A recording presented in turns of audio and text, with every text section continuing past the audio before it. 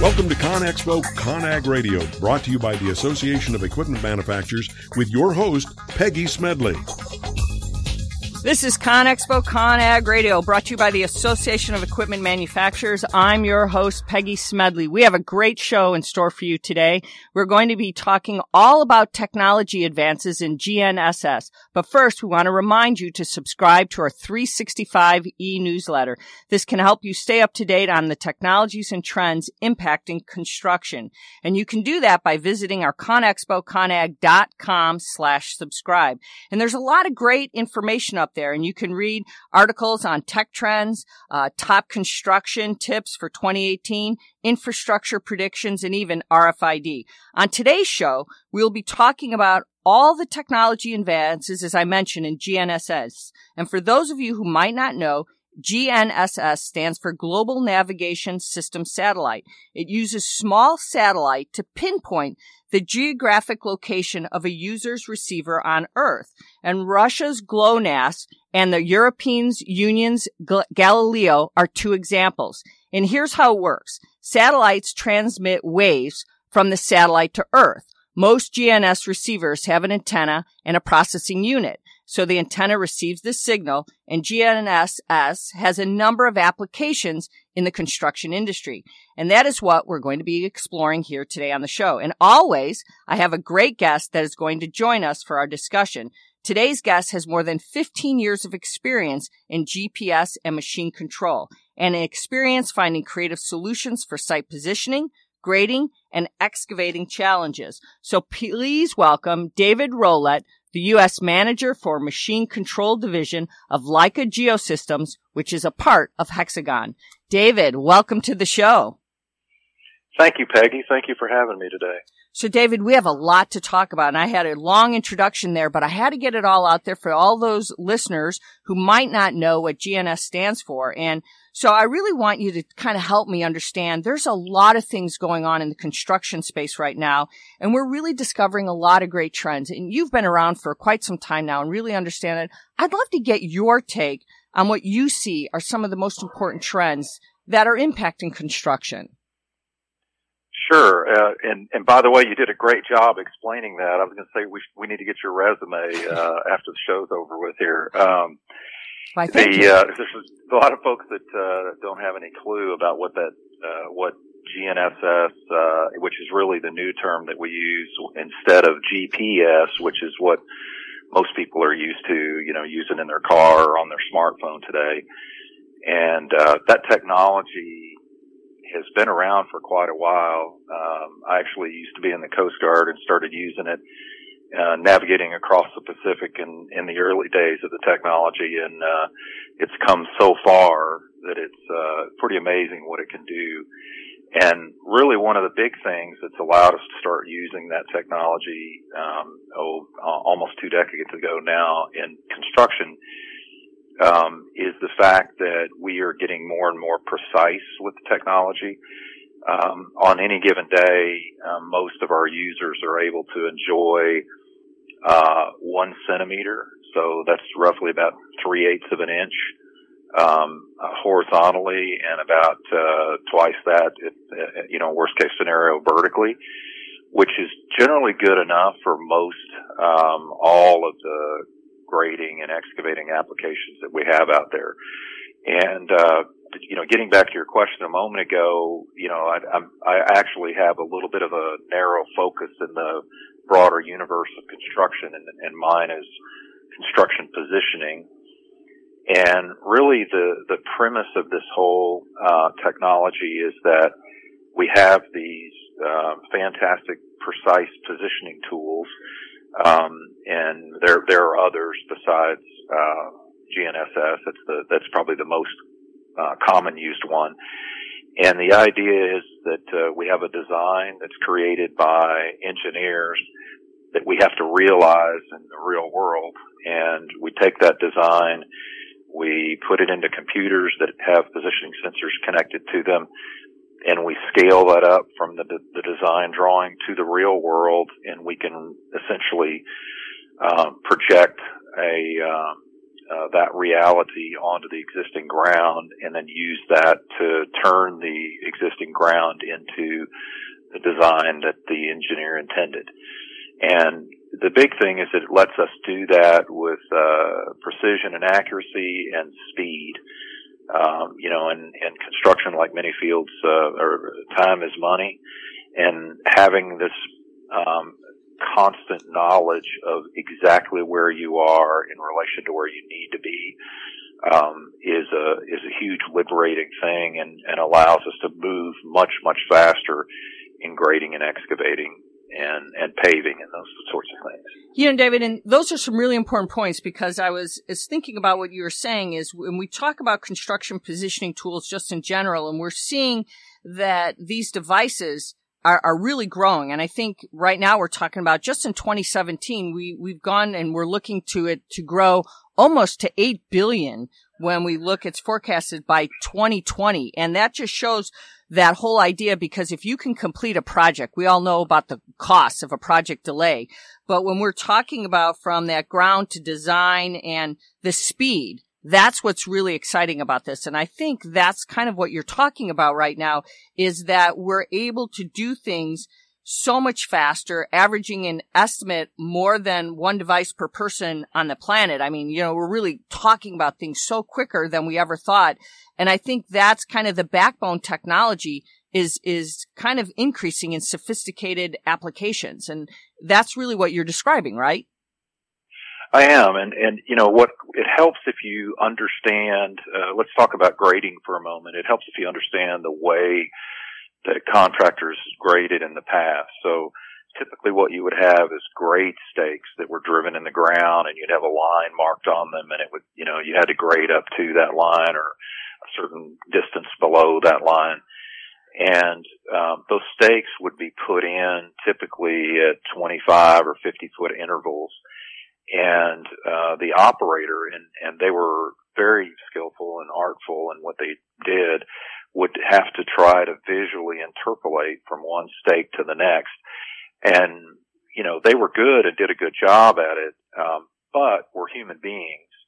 And, our eye is fallible. And so now as they drive along that 25 foot stretch, they're actually getting 20 corrections per second to the blade on their machine, automatically moving it up and down and tilting it to the correct slope, and able to lay that material down. So we went from a stake every 25 feet to 20 corrections per second to the hydraulics to keep that blade on the ground and where it needs to be, and to be able to place that material where it needs to be. So to say that it's a quantum leap forward in ability is probably an underestimate. What's interesting is one of the other companies in our industry did some tests a couple of years ago where they had a section of highway, and they did 1 mile of highway in the traditional method, and they measured the processes and how quickly they were able to get that done, and the efficiencies with material and fuel, et cetera, et cetera. Then they did the next section of highway, identical highway, with these new techniques, and the savings in time and fuel were on the order of 50%. It took them half the time, half the fuel, half the wear and tear on the machines. They had it done better, more precisely, and those numbers are so large that I don't even talk about them, because when I talk about, 50% savings, when in a sales situation, most contractors look at you like that's too good to be true. But it really is. And that's one of the fun parts about my job is, when you provide this technology to a contractor that has not used it before, and you stand back and you watch the operator, on day one, they're kind of used to doing things the old way, and they get out of the machine frequently, and they're checking, and as the day wears on, they get out a little bit less and a little bit less, and you kind of see, they got this furrows in their brow, and they're concerned, and they're anxious about how this tool is going to work, and that gives way to a smile as the day wears on. And, by the second day, they're not getting out of the machine anymore at all. And that's really what it boils down to. Machinery and construction, and earth moving is incredibly expensive. It's a very expensive capital asset. And if that asset is sitting still and not producing, it's really costing the contractor money.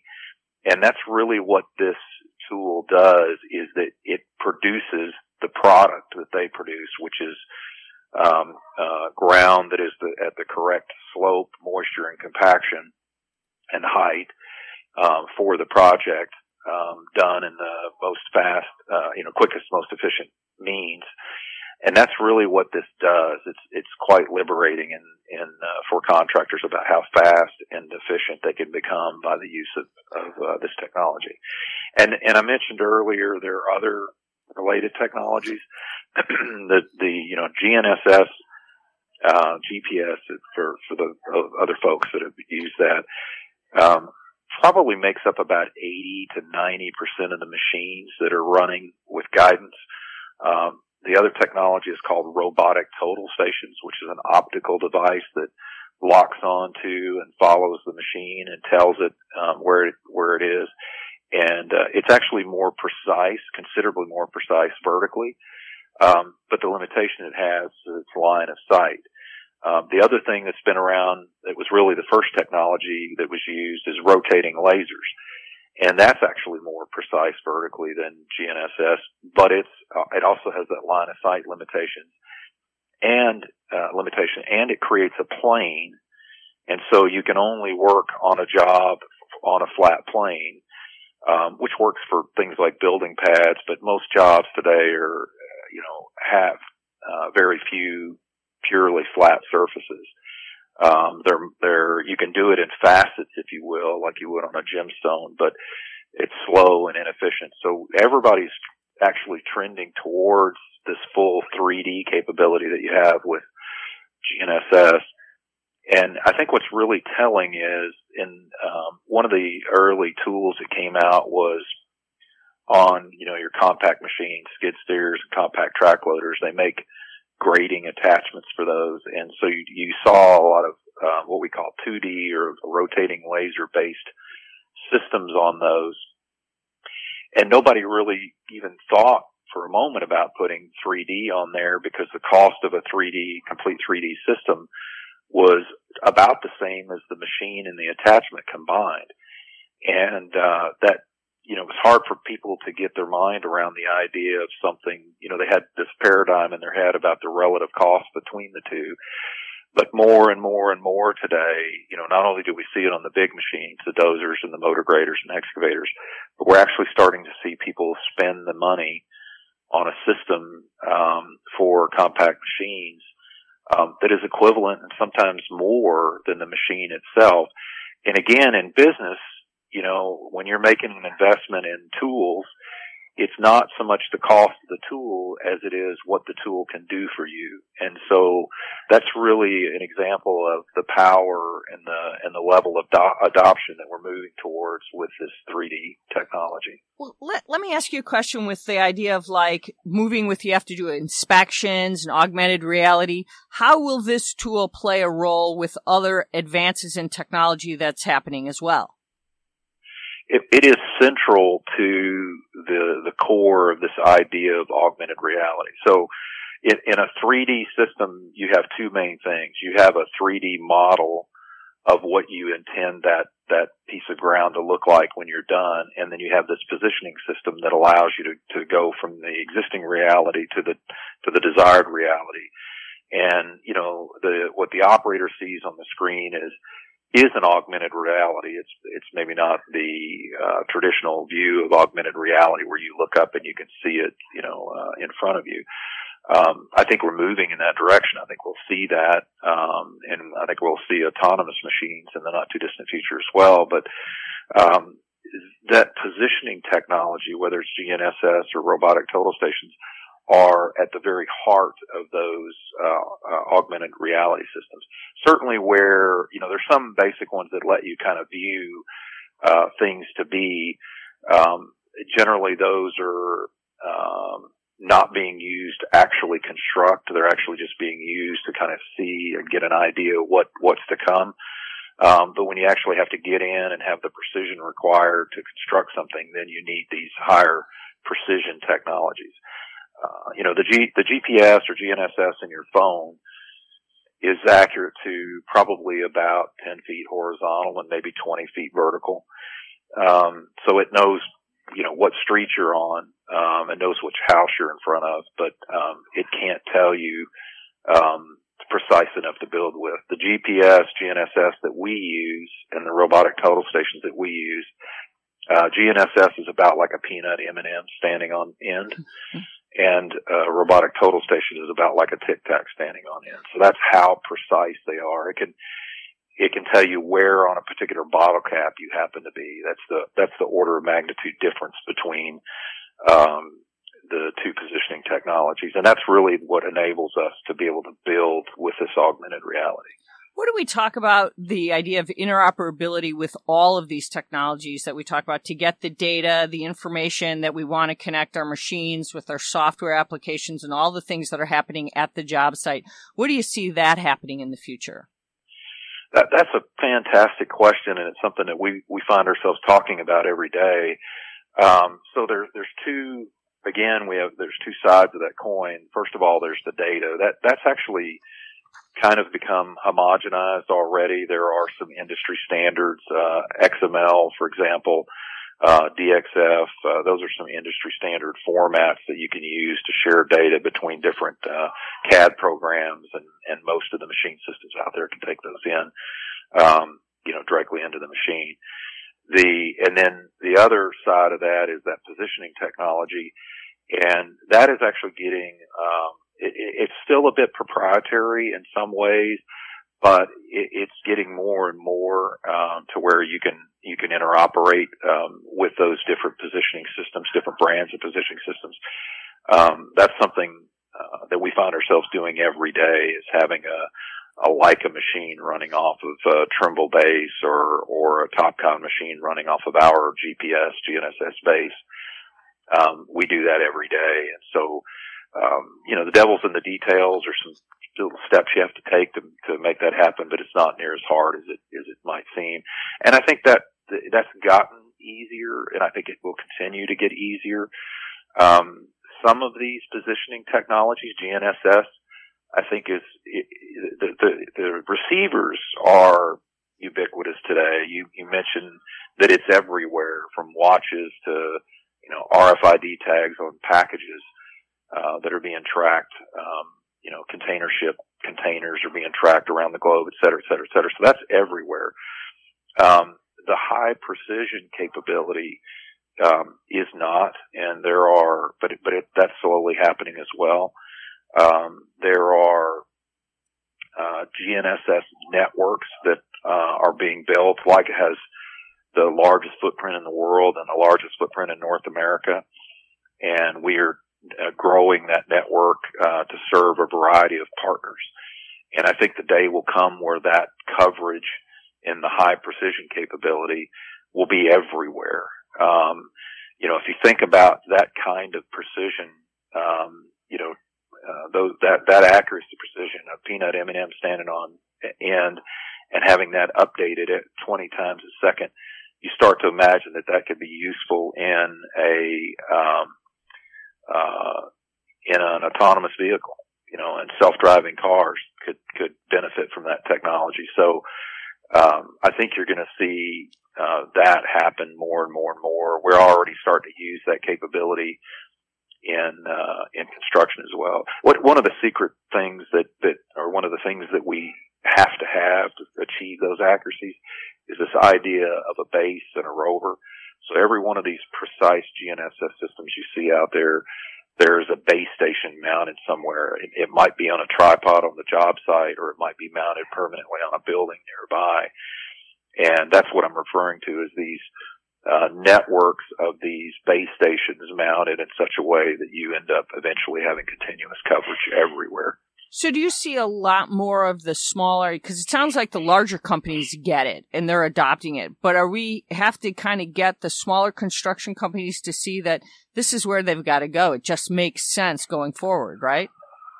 It does, and I think we're definitely past the early adoption phase. I mean, this technology has been around for quite a while now, and obviously the big highway contractors have adopted this stuff and en masse a while ago. But what's interesting is that if you look at the bottom line, a lot of times the small contractors will, it has a greater impact on their profitability and growth perhaps than what it does for the large contractors. It benefits them both, but the relative benefit is actually often larger for the small contractor. And one of the other things that we all do is we try to make it scalable. So contractors, even in full 3D, contractors could start out with an investment as small as about $20K. You can't buy a used pickup for that. And so they can start out with an investment that small, start using the 3D technology, and then add a few pieces at a time until they grow that out to their entire fleet. So we have a lot of ways to make it very scalable for them. And there's a learning curve. This is a different way of doing business. It's incredibly fast and efficient, but it is different. And there are different disciplines, different skill sets that you need, different skill sets that you need in your company. And that's a big part of it. We have GNSS technology and construction has not reached the over the counter stage yet, because there's a lot of that stuff that folks have to learn. And so what we do is very consultative. A big part of what we do is showing them how to adapt this technology and make the most out of it in their construction processes. And it requires the operators to learn how to operate a little bit differently, the construction company to plan their jobs and their technology uses and modeling a little bit differently. They're estimating. It starts all the way back in their estimating process and carries forward all the way through. And but that's what we're good at, is to help them start with baby steps and work up to the point where they don't have any stakes at all anymore, and they're at the state of the art stage with their ability to construct with this technology. And we have one last question, David. Looking at this going forward, where do you see the market now? Technology just keeps changing. We have the Internet of Things, and we have all this emerging analytics and big data, and we're seeing all of this happen. How do you see construction really changing? They have to change to be competitive, or they're not going to be in business. How do you see positioning technology like this really changing, and other technology that's coming into play really evolving at the job site, in the office, all the things that are happening? That's a great question. The connectivity to the job site, between the job site and the office has been a growing trend. And it's kind of the state of the art of things today. And I think that will continue to grow. Awareness, intelligent, decision-making tools that look at what's happening on the job site and let the contractor adjust. 4D is a big buzzword these days, in that, we think of 3D in our positioning, and 4D adds the element of time. The good example that I had was, you're putting a trench in to lay some pipe or something like that, but then you're going to have to bring a piece of equipment across it.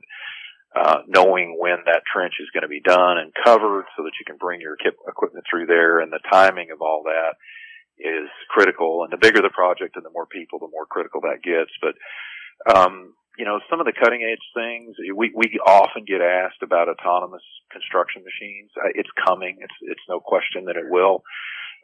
It's here today in farming. It's here today in mining. The big difference is that both of those tend to be in remote areas without a whole lot of people in them. So the risks are lower. It's really a safety factor. I think as soon as we have self-driving automobiles, which I personally think are, within the next decade, they're going to become commonplace, in my opinion. I think that you'll see that in construction machines as well. We're not there today because of there's still quite a bit of art. The operators have to know how to move dirt and how to, make things work efficiently on the job site in addition to positioning, but we're getting there. It'll be interesting to see how we put all of this and keep our job sites safe when we use all this technology, right? Right. That's great. Well, David Rowlett, the manager, U.S. manager for Machine Control Division at Leica Geosystems, which is part of Hexagon. Thank you for being with us today. We really appreciate it. Thank you for having me, Peggy. I enjoyed it. Appreciate it. All right. You just heard there's a lot of great new advances in GNSS, and software and hardware are both evolving very rapidly, and it's great to see so much happening. And we hope you've all enjoyed some really great insight that David gave us there. So that's all the time we have for today's podcast. So join us next time as we continue to look at all the great new technologies in construction. So ConExpo ConAg Radio is brought to you by the Association of Equipment Manufacturers. So we want you to stay up to date on the technologies and trends impacting the construction industry by subscribing to our 365 e-newsletter. And you can do that by visiting ConExpoConAg.com/subscribe. And again, thank you for tuning in to ConExpo ConAg Radio, brought to you by the Association of Equipment Manufacturers.